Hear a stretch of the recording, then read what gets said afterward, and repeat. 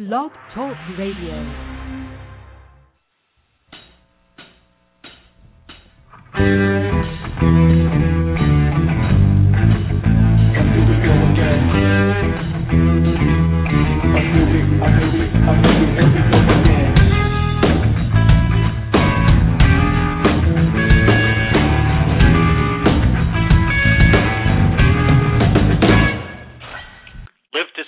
You're listening to FastForward Radio on the Blog Talk Radio Network. FastForward Radio is an audio production of the Speculist. You'll find us online at speculist.com. That's SPECULIST.com, or go straight to the blog at blog.speculist.com.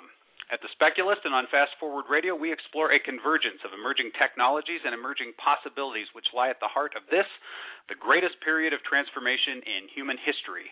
Our world is changing in ways that are difficult to predict, sometimes even difficult to imagine. And Fast Forward Radio is your guide to an astounding future that lies ahead and that will be here sooner than you think. My name is Phil Bowermaster, and with me in the virtual studio is my co-blogger, co-futurist, and co-host, Stephen Gordon. Hello, Stephen. Hey, Phil. How are you doing, man? I am super fantastic. How are you, my friend? I'm doing great. Just loving the living in the coffee shop future. I tell you, not having to fight the crowds at the down at the Walmart or the mall or whatever. It's that's kind of a big deal. Yeah. Well, you've been a big time coffee shop future shopper for some time. I think that kind of got the coffee shop future going for you, did it not? Yeah, it did. It was I was looking at I was avoiding having to basically brawl down at the Walmart here locally, and I thought, well, it's not just this, it's everything. It's that people are doing more and more online, and so yeah, that really got me thinking about it, no doubt. Yeah, well, it's that time of year when we become aware of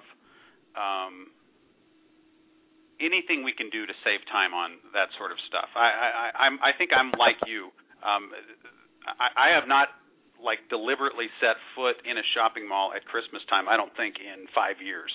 And I intend to keep that going. If you're there, it's entirely by accident, I guess. That is correct. Yeah, I'm gonna let the technology take care of us for sure. I think that I think we're living in a golden age of automation where that sort of thing is concerned, and you can see over time the progress of it. We've just got these boxes showing up at our house every day, and I have no idea what they are. And it's like my wife tells me which ones I'm allowed to put someplace and which ones I'm not allowed to touch or have anything to do with, and because she has kind of gotten the bug too.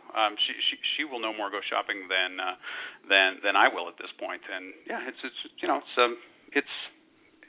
welcome to the future. We shop online. I guess that's the bottom line.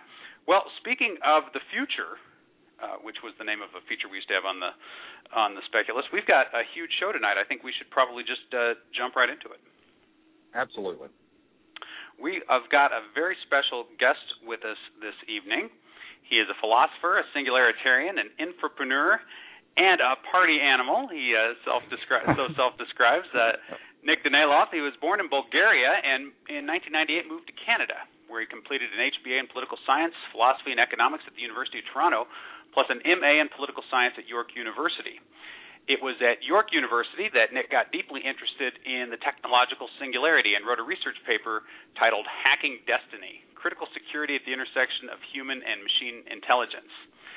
After university, Nick started one of our favorite blogs, the Singularity weblog, and the popular Singularity One-on-One podcast, one of our all-time favorite programs.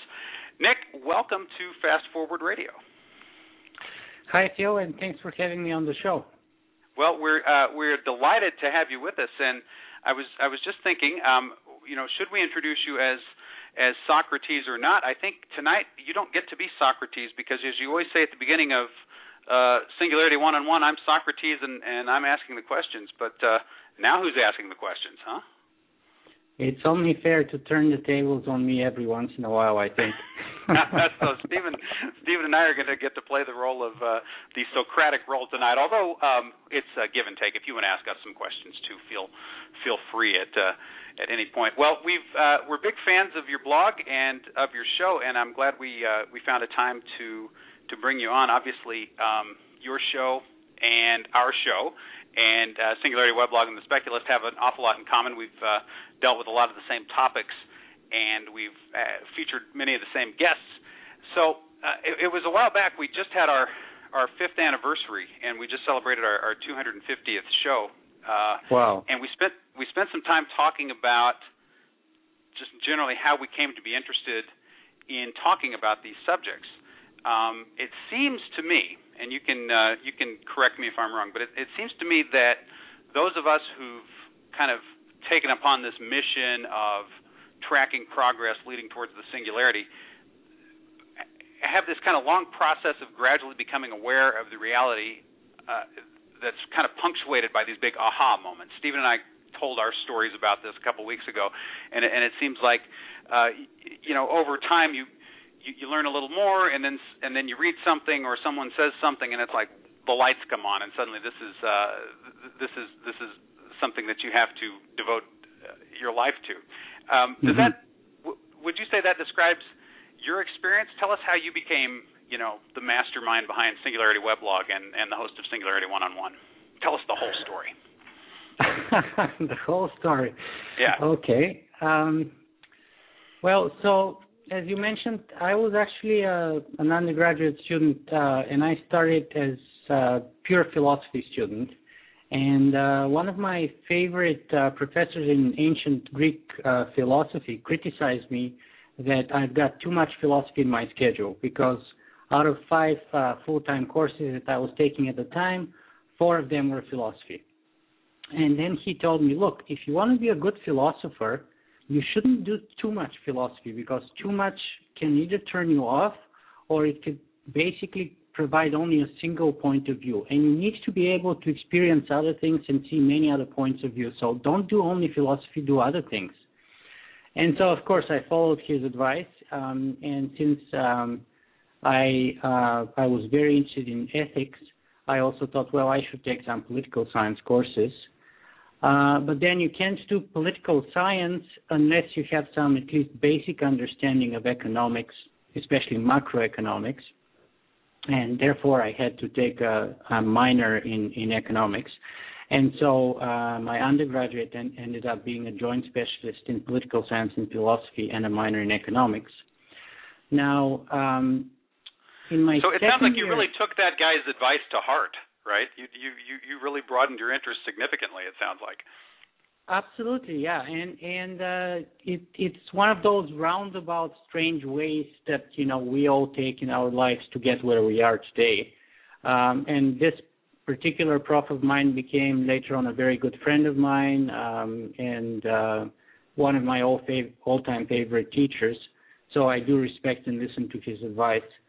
But later on in my second year of school, I took what I thought was just an interesting political science course called War and Morality.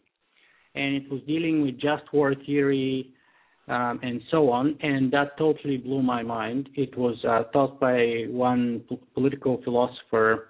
His name was James Graff.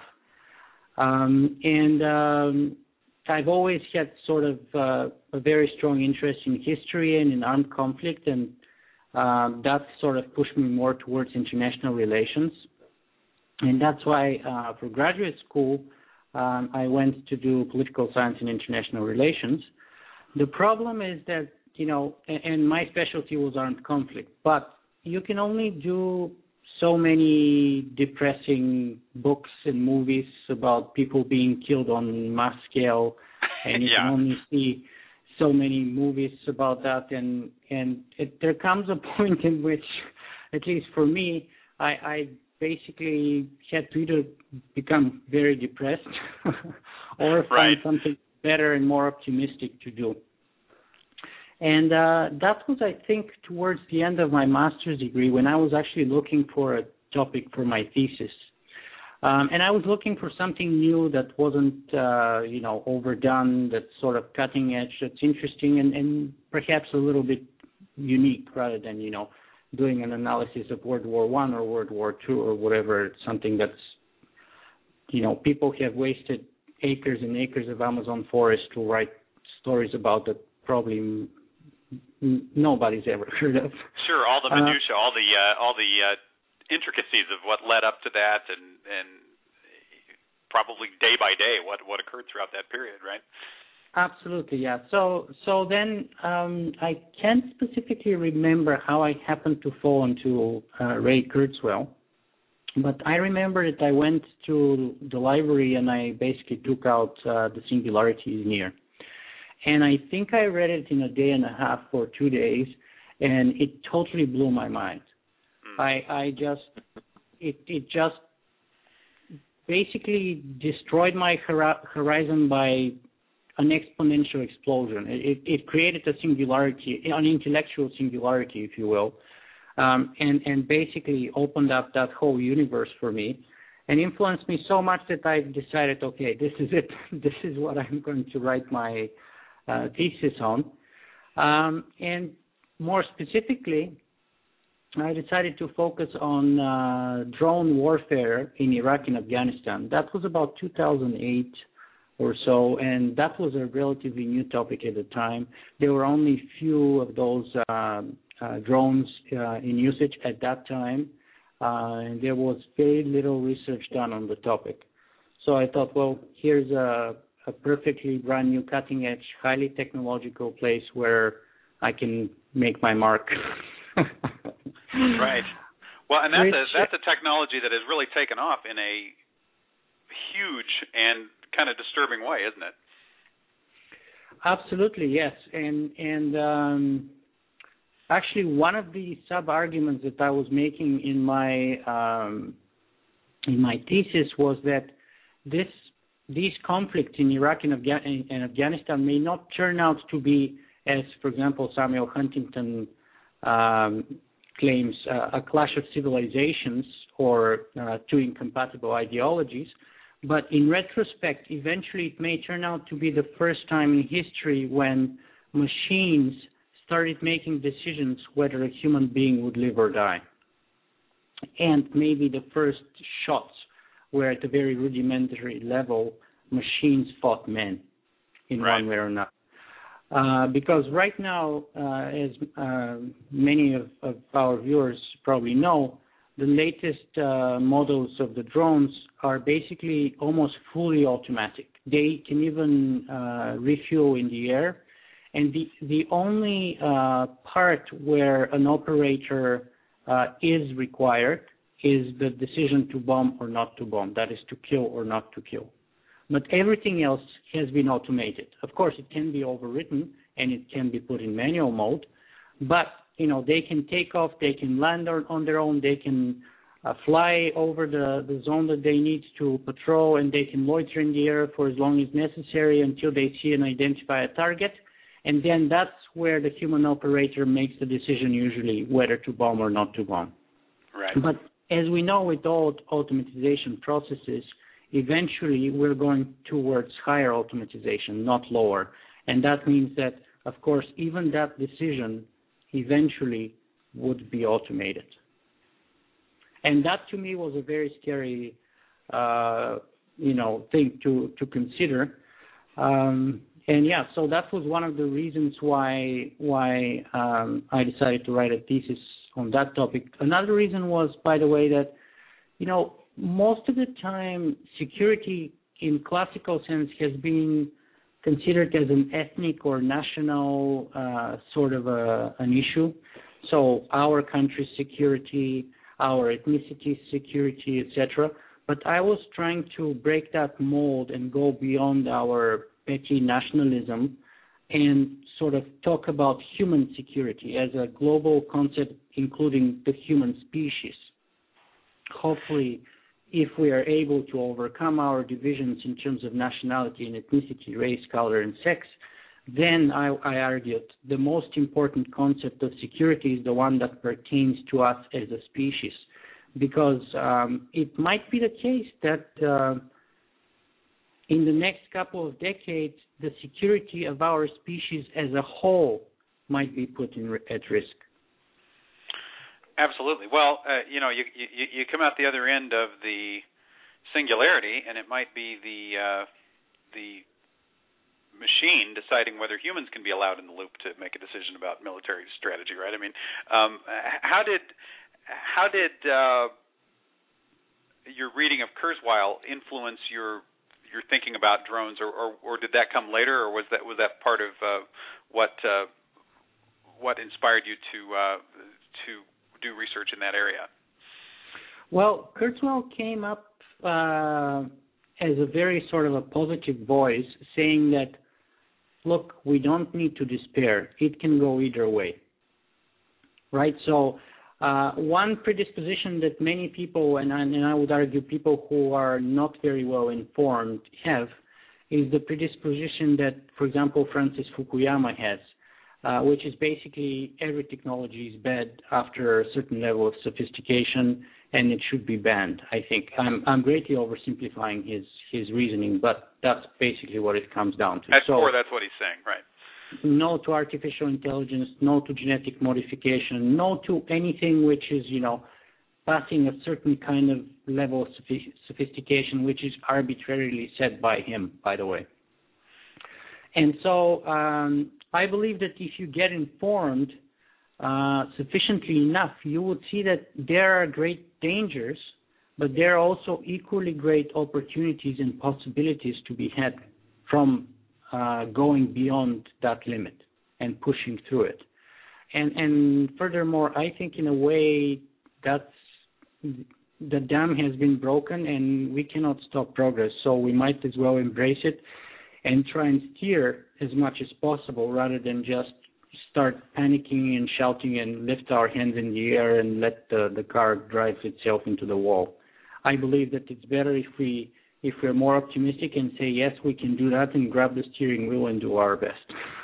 Yeah, well, and so your way of embracing it was to begin a blog on the subject and start doing a series of interviews on the subject. So let's talk about that a little bit. You've been doing Singularity weblog started in what year? Let me think. I think I started Singularity weblog in October of 2009. Okay. But actually, what happened, the story is a little bit less straightforward, because I first started SingularitySymposium.com, and that was about 6 months before that, about April 2009. And basically, late 2008 or so, maybe early 2009, after I finished my master's degree, I think it was about the peak of the recession, or so it looked at the time. And hopefully it was, yeah.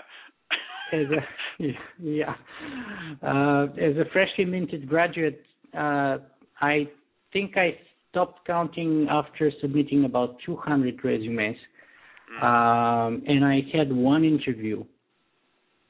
And one of the many resumes that I had submitted that I never heard back from was a resume that I sent to SingularityHub.com.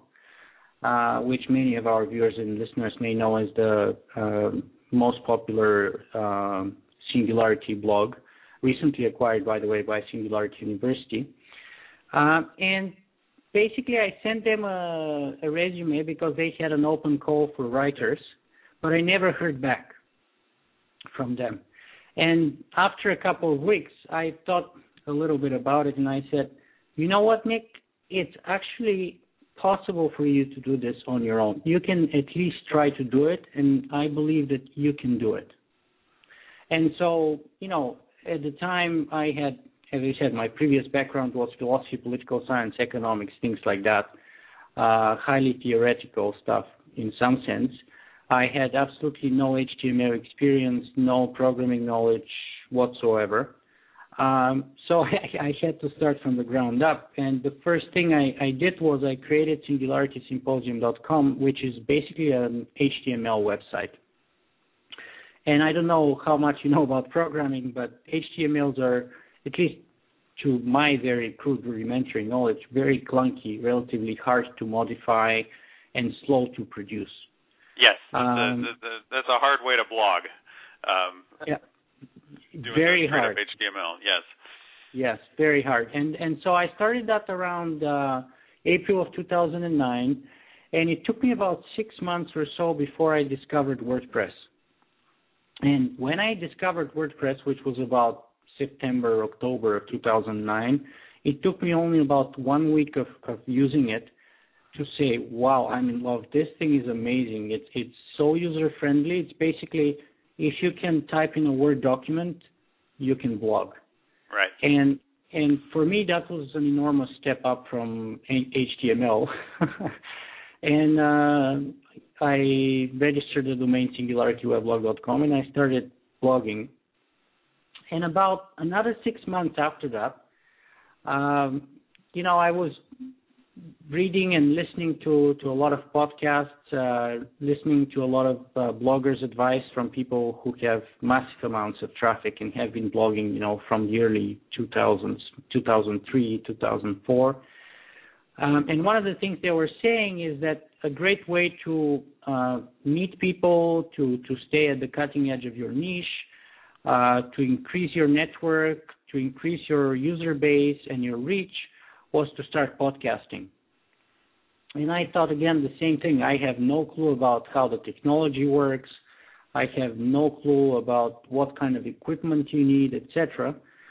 But I did about 2 or 3 days worth of research, and after that I thought again that yes, it is possible for one person to do that, and I started Singularity 1-on-1, and that's how the podcast was born. Awesome. And how far were you? So you started the blog in 2009. How far along were you when you started the podcast? Was that about a year later, I think, or? 6 months. 6 months after later. I started blogging on WordPress, and about a year after my first HTML website. Okay, so you've been cranking them out for a couple years now, then. So. Yeah, about 2.5 years, I'd say.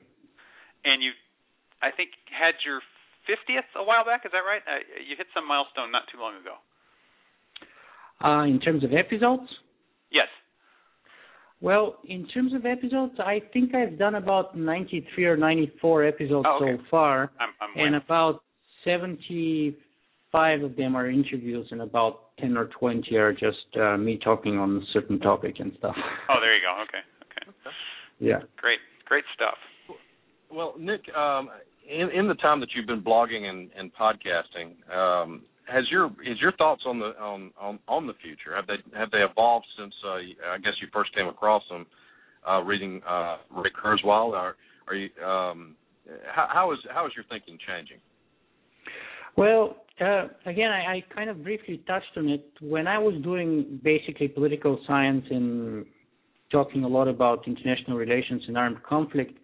You tend to look at the world in a very sort of a cynical, skeptical way, especially if you tend to have some new realist tendencies like I did at the time.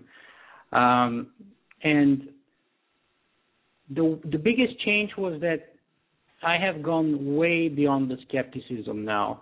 I am definitely an absolute optimist, not only by conviction but also by determined predisposition, because I think there are benefits to deliberately embracing an optimist predisposition. And so the biggest change there was the fact that now I believe that things can go either way, and even more so, I believe that if we push the right leverage points, things can go very much into our favor. And when I say into our favor, I mean into our favor as a species, humanity as a whole. I don't mean specific nations or people, even though, of course, at least at the outset, there will be some unequal distribution between beneficiaries of any such technologies, which is inevitable, I think. Well, did your experience at the Singularity University have an impact on your thinking as well? Yes, of course. The Singularity University is a very, how should I say, high-pressure environment in some ways. It's very rewarding. It's very challenging, both intellectually and even physically, because I was getting up usually around 8 o'clock, and we would start having guest speakers around 9, and often we would go until 2 or 3 in the morning. And so I think the last week, actually, I was sleeping an average of an hour to 2 hours per night, and the last 2 days I probably slept between 30 to 60 minutes. Wow. It was absolutely insane. So I was doing about 10 coffees per day. But how long was the program in total? The program is about 10 weeks. 10 weeks, during which I gained about 10 pounds, and I got totally hooked up on coffee. So I had to detox when I came back home, actually. So, Nick, we have a question from the chat room, and this dovetails a little bit to our next question, because we want to talk about what you see as 2 or 3 of the biggest trends that you're currently tracking in both the blog and on your podcast. But the question is from Ken, and he asks, what do you believe is the biggest threat to a positive outcome? That's a good question.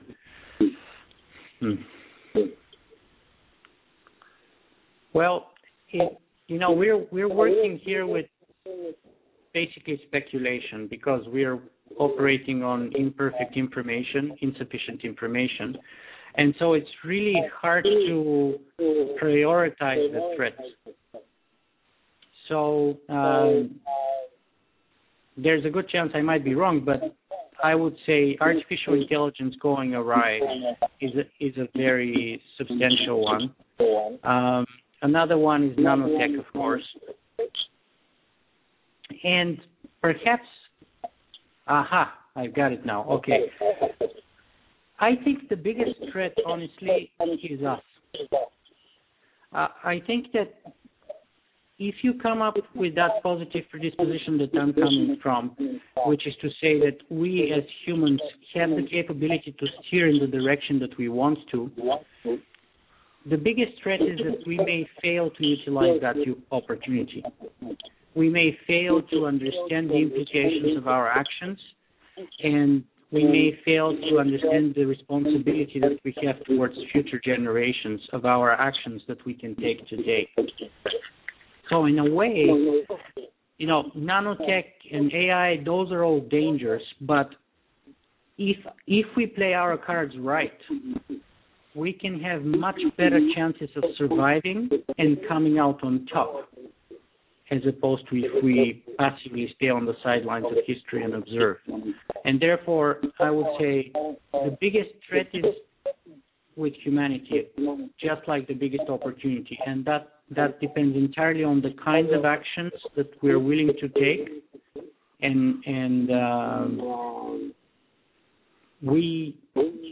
I think we are in charge, basically. I think that makes a lot of sense. It's ultimately it's going to come down to decisions we make, priorities we set, things that we cause to happen, things that we allow to happen or don't allow to happen. When you look at issues like the threat that artificial intelligence takes off in a bad direction, ultimately we're in control of that, right? I mean, we're gonna make the decisions that determine whether that occurs or not. Nick, I'm getting some messages in the chat room saying that we're getting an echo when you talk. I wonder if we might be having a little bit of a glitch with Skype. We have kind of a tradition on the show to have a technical issue every week. I wonder if you wouldn't mind, it might help if you just disconnect and then call right back in. We might eliminate the echo that way. Okay, no problem. I will do so. Okay, thanks. And we'll just go ahead. When we get him back on, I want to ask him the question of whether relinquishment. There's danger in attempting to relinquish. You certainly, if a particular nation would just decide, well, we don't want to go there, then basically they're opting out only for themselves, and they don't get to be a part of the guiding of the process at all. So, we ought to bring that up. I think that absolutely plays huge into the whole question of us being in charge. I think you're in charge whether you make decisions or whether you opt not to make decisions. Nick, do we have you back? Yes, I'm back. Did you hear Stephen's thoughts on relinquishment of technology, kind of following the Fukuyama course, or maybe more to the point the Bill Joy course of, well, we'll avoid these risks by shutting these technologies down and not and thus not having to worry about them endangering us. How do you feel about that approach? Well, I didn't hear his remarks, but that's basically, those are not new remarks. Those can be traced at least a couple hundred years since Samuel Butler, and even before that. Of course, Samuel Butler was the one who wrote Darwin Among the Machines, and another book called Erehorn, which is basically the spelling to nowhere written in reverse order. And that's what he argues there, that the machines that were ultimately destined to supplant the race of men and to become instinct with a vitality as different from and superior to that of animals, as animal to vegetable life, so that the people living in that country made a clean sweep of all machinery that had not been in use for more than 271 years. So that's the proposed solution, relinquishing technology. I think that's a no-go. I think it's impossible to stop progress, personally, especially in the 21st century. Perhaps in the 18th century, it was able to slow down progress. It was possible, perhaps. But I think today it's impossible. And just one example would be stem cell research. Take George Bush. Basically canceling funding for stem cell research for his own reasons. But that didn't mean that stem cell research stopped. It only meant that it stopped in the United States. And basically that meant in turn that the cutting-edge scientists had to go work abroad. And that leading edge that American scientists had was lost. And much of the research was done in England, in places like Singapore and China, more and more China, actually. And so I think for practical reasons, it's impossible to stop progress, personally. Well, my thought was that I wonder, Nick, if the attempt to stop progress itself could be actually dangerous. Because you're certainly opting out of any sort of guiding of the technology in any if you're not participating at all. If a country chose to not participate, then they don't get to say in how it develops. Yes, absolutely. So first you're losing as a country because you're basically pushing people to either go abroad or to go underground. In other words, you can legitimately, legally regulate people much better if they're engaged in a legitimate activity. And if you ban it, then they're either going to go abroad, as I said, or they will do it illegally, which means in either case you lose your cutting edge, you lose any control and any ability to direct that research.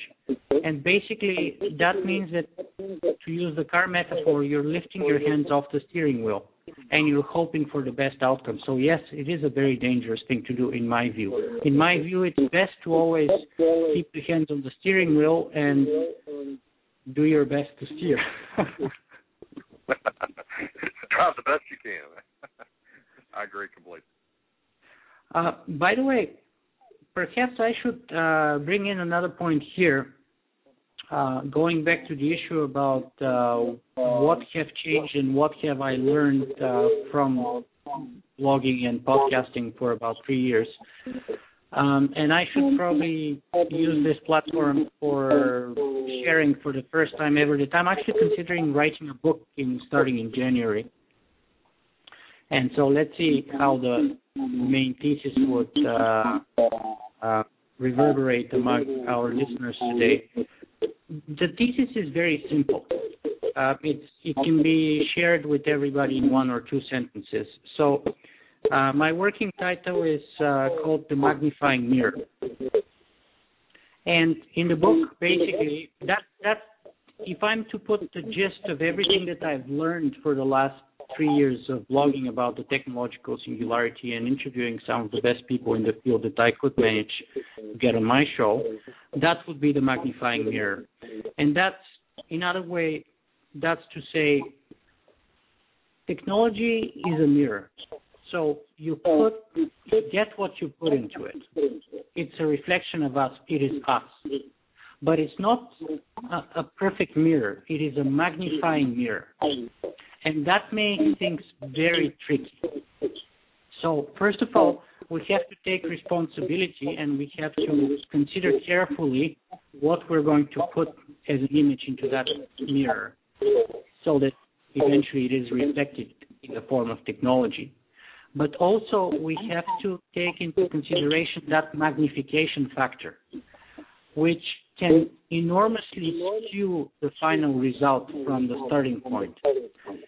And so it can go either way in the very positive sense or the very negative sense of the word. So if you put something and you're aiming to something positive, you start up with that point. But then you also have to take into consideration that magnifying factor and if and whether it can actually totally override the final outcome and change it fundamentally in the opposite direction. And so I don't know how this sounds to our viewers today, but that's my thesis for a book, The Magnifying Mirror. That's what I'm going to be arguing that technology is. Well, that is a fascinating image. I'm intrigued by that image, and I think you're exactly right that the idea that we're seeing this image of ourselves, this magnified image of ourselves, and if the image that it's being given is one that is aggressive or maybe lacks basic safety mechanisms or basic ethical considerations, then what's going to be reflected back is going to be a more powerful and maybe even less safe, less ethical version of the same thing.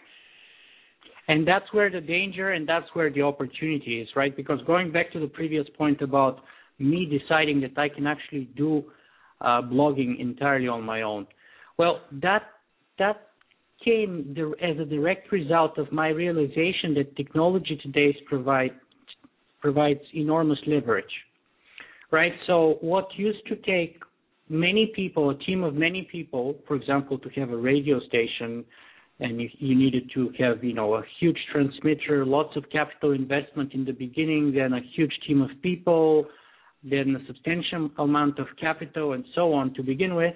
Now you can start doing just with your iPhone. Right. As a simple example, right? Because if you have an iPhone, you can start recording your voice and you can publish it online, and there you go. You have a podcast right there. So that's the leverage that I'm talking about, and that factor is growing along exponential lines.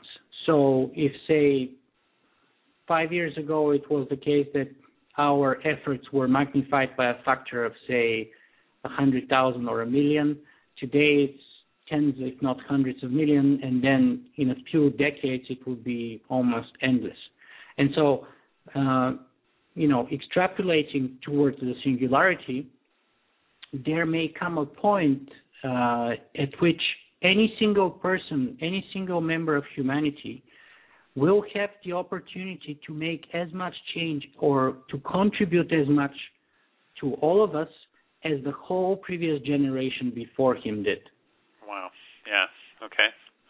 Because that's what that leverage is all about. And when you have it growing exponentially, then eventually our capabilities will be boundless.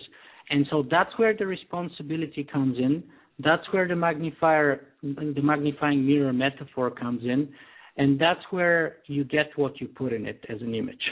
That's a powerful image. That idea of the future individual who's as powerful as the whole previous generation. That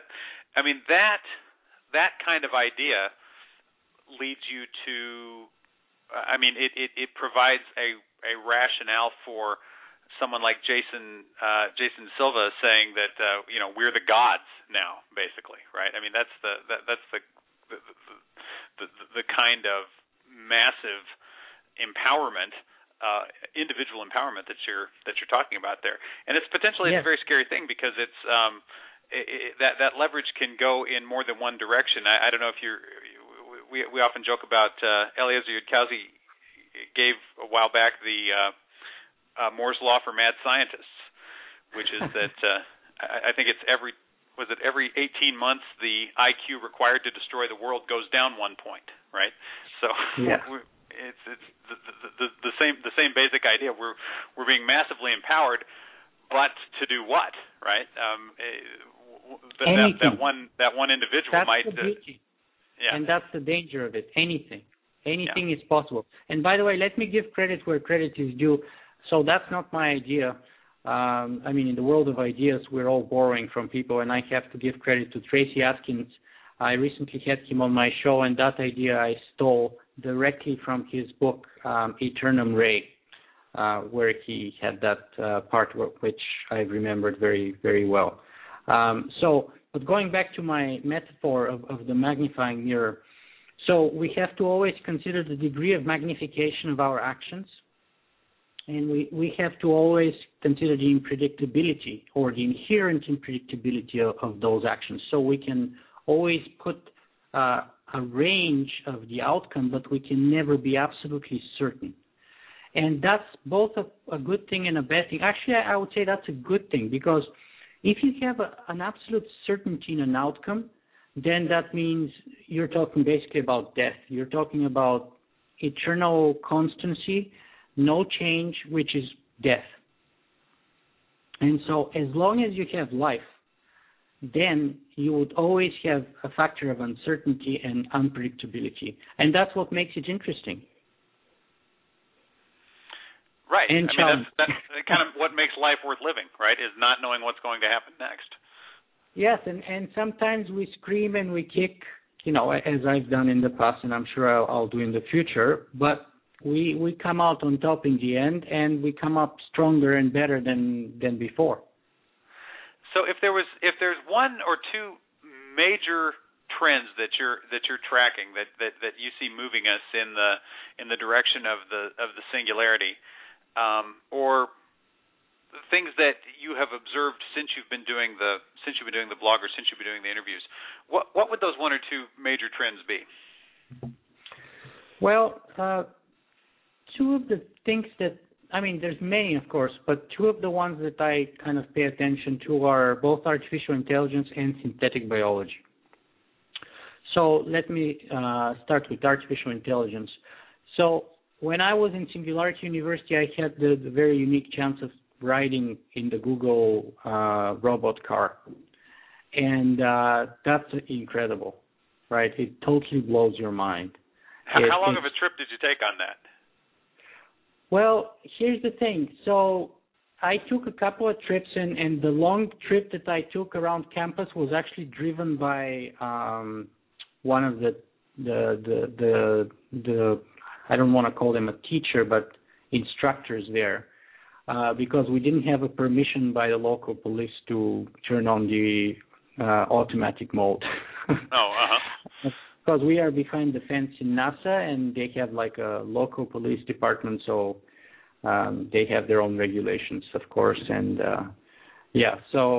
but just looking at the LiDAR inside of the car and the screen. And by the way, I have a video. If people go to my YouTube channel and just search for the Google car, the video is going to come up. And I show the LiDAR and how the car actually sees the world in a three-dimensional sort of a picture by shining laser in a 360-degree view from a little device which is on the roof of the car. And so, yeah, for me, that was one of the trends. That's so cool. And yeah.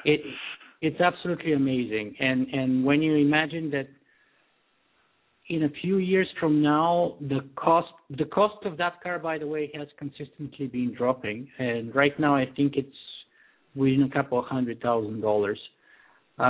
But again, extrapolating, within 5 or 10 years, I wouldn't be surprised at all if normal cars, just like, for example, today you can buy a $30,000 or $35,000 cars with the ability to self-park itself. Right. I'd say in 5 to 10 years we'll be able to buy a $30,000 or $35,000 car that can self-drive itself, and that's absolutely amazing to me. That's mind-blowing, isn't it? Yeah. Not in terms of the car, but in terms of the implications that it has for the whole civilization. Because driving a car is one of the hard things to do, actually. As we know, self-flying a plane is much easier than self-driving a car, for example. But another interesting development in artificial intelligence is, of course, Watson. And I was very happy to interview David Ferrucci, who was the team leader behind Watson. And of course, Watson comes along the tradition of Deep Blue, right, which defeated Garry Kasparov, I think, in 1997, maybe. So yeah, you have all those people are wondering, well, what are the reasons, what are the sort of benchmarks that would show you that we are along the way towards a technological singularity?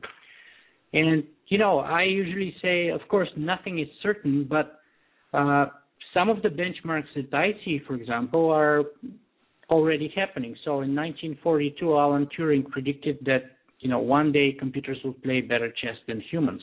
People, didn't take it seriously at the time, and it took about 50-some years for this to happen, but it did happen. When we lost in chess, people said, well, chess is not really a measure of intelligence, language is. Right. Noam Chomsky famously said, I'm as interested in Deep Blue beating Kasparov as, a bulldozer winning the Olympics or something like that in weightlifting. Right. Right, so he was totally disinterested.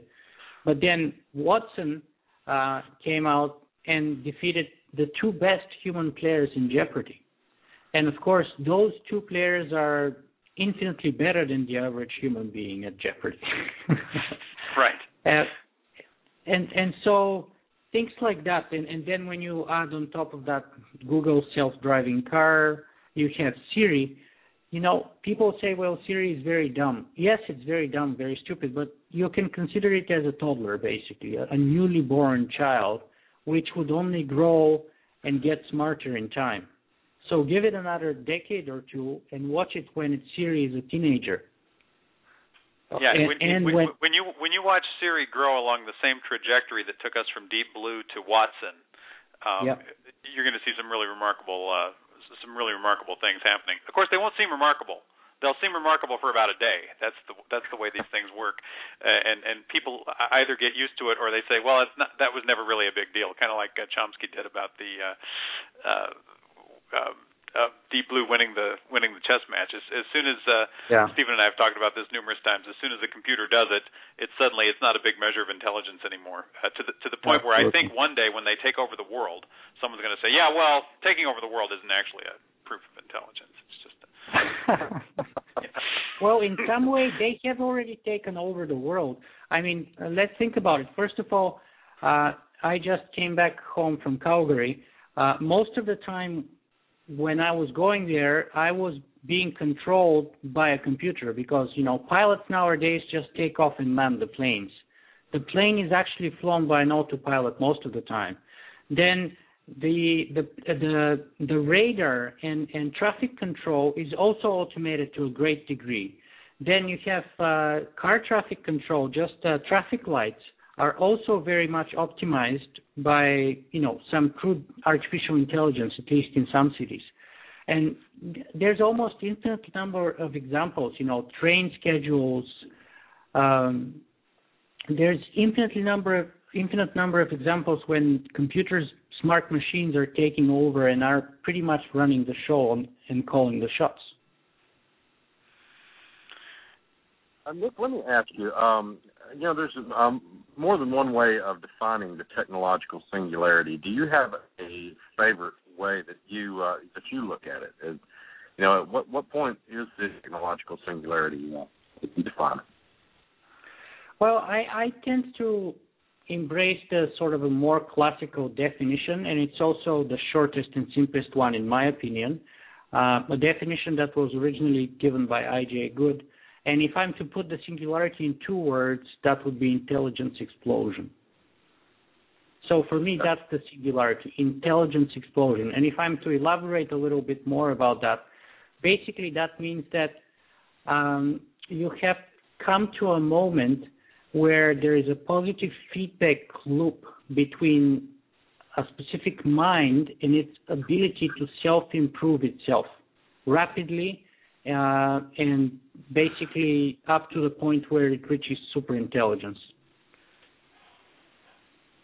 And notice that mind doesn't have to be artificial mind, for example. That's why I like that definition so much, because it doesn't have to be artificial intelligence.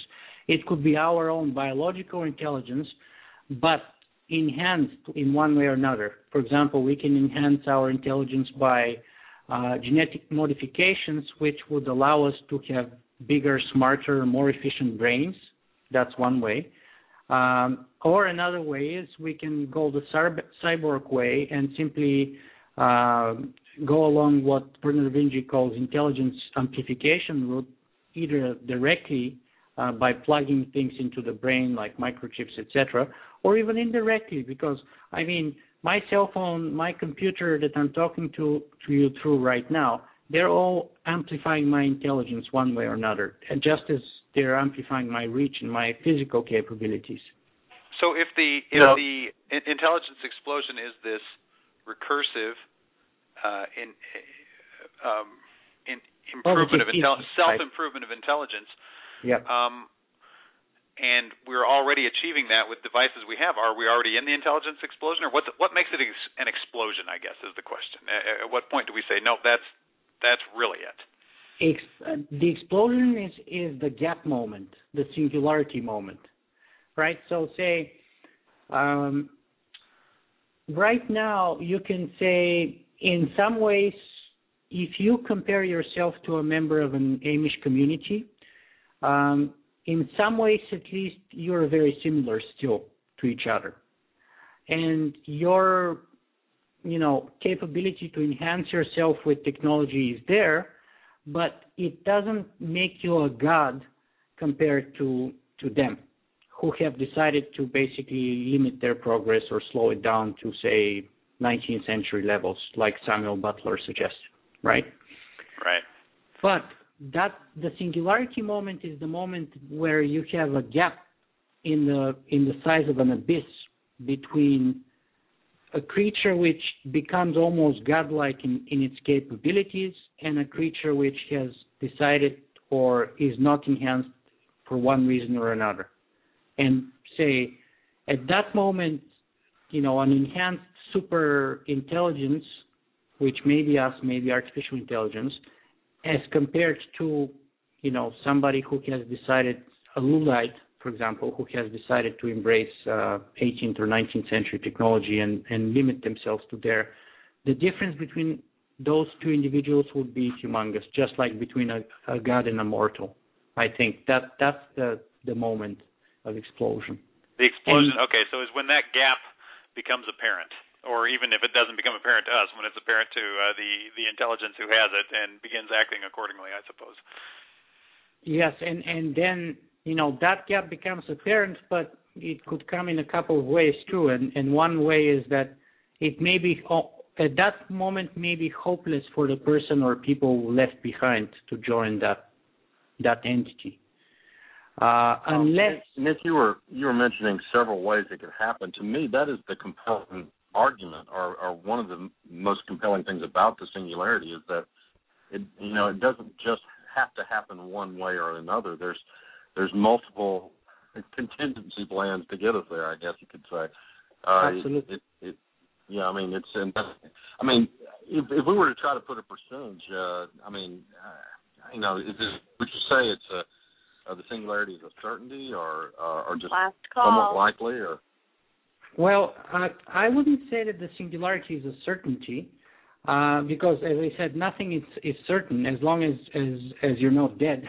As long as you're alive, everything is changing and nothing is uncertain. You can never, supersede that factor of uncertainty. However, I believe that the singularity is rather likely. And if you really push me to dig my heels in, I would say that based on what I've been doing for the last 3 years, I would give it a 60% chance of happening, which is a very dangerous thing for me to say, but I'll say it anyway. A 60% chance over any period of time or within a particular period of time? I'd say 60% within the next 3 or 4 decades. And, of course, if we're going further down the line, then I would increase that percentage, actually. Okay. I would say it approaches 100% over time, it seems to me. Unbelievably, we have run out of time, Nick. I can't believe it. We have so much that we wanted to get into with you, and the show just hasn't provided us enough time to do it. I'm hoping that we can have you back again sometime, and we can explore some of these topics a little bit further. Sure thing. I'll be happy to come back on the show. All right. Well, thank you so much for being with us this evening. Thank you, too. All right, Stephen, we're going to jump into the music in one moment, but before we do, I've got a couple of things I want to say about upcoming programs. We've got our show next week is going to be on the subject of starting your own Speculist group. So I think people starting your own FastForward Radio type group. So for those who are interested in doing that sort of thing, we're going to be talking a little bit about how that works, and in the process talk about what kinds of ideas might come up in a group like that. Of course, we have a group like that going every week in the chat room, so I know our regulars are going to want to participate in that. 2 weeks from tonight, Ramez Nam is going to join us. He's going to be talking about his new novel, Nexus. And 2 weeks from tomorrow night is going to be our we're not doing a Christmas show this year, Stephen. We're doing something a little bit different, aren't we? We are. And and my question to you, Phil, is how much do we want to reveal at this point? I think we've got to let. I think those who've tuned in tonight get to find out. I'm going to tell you right now. For those who haven't been keeping track, according to the Mayan calendar, the world is going to end 2 weeks from Friday. So we're doing a special End of the World Fast Forward Radio on Thursday night, the 20th of December. We hope you'll all be able to join us. It'll be at a special time. It'll be an hour later than normal. We're going to have some special guests. It's going to be a lot of fun, and it is the end of the world on Fast Forward Radio. So I hope you'll be able to join us. And I would suggest that you catch this live, it may not be a chance to catch it later. So, catch this one live. This one you want to tune into live, absolutely. All right, Steve, what's our music? Our music tonight is Roll With It by the band All of the Above. Roll With It by All the Above. Thanks, Stephen. Thanks, everyone, for being with us, and we will be back again next week at the regular time. Hope you'll all be able to join us, and until then, live to see it.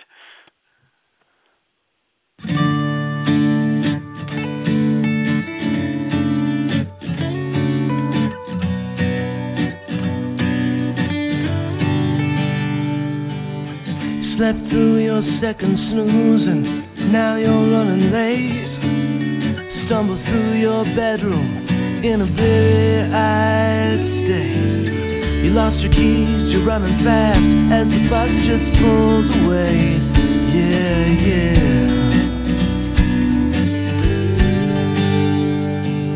Well, there's only one way this river can flow.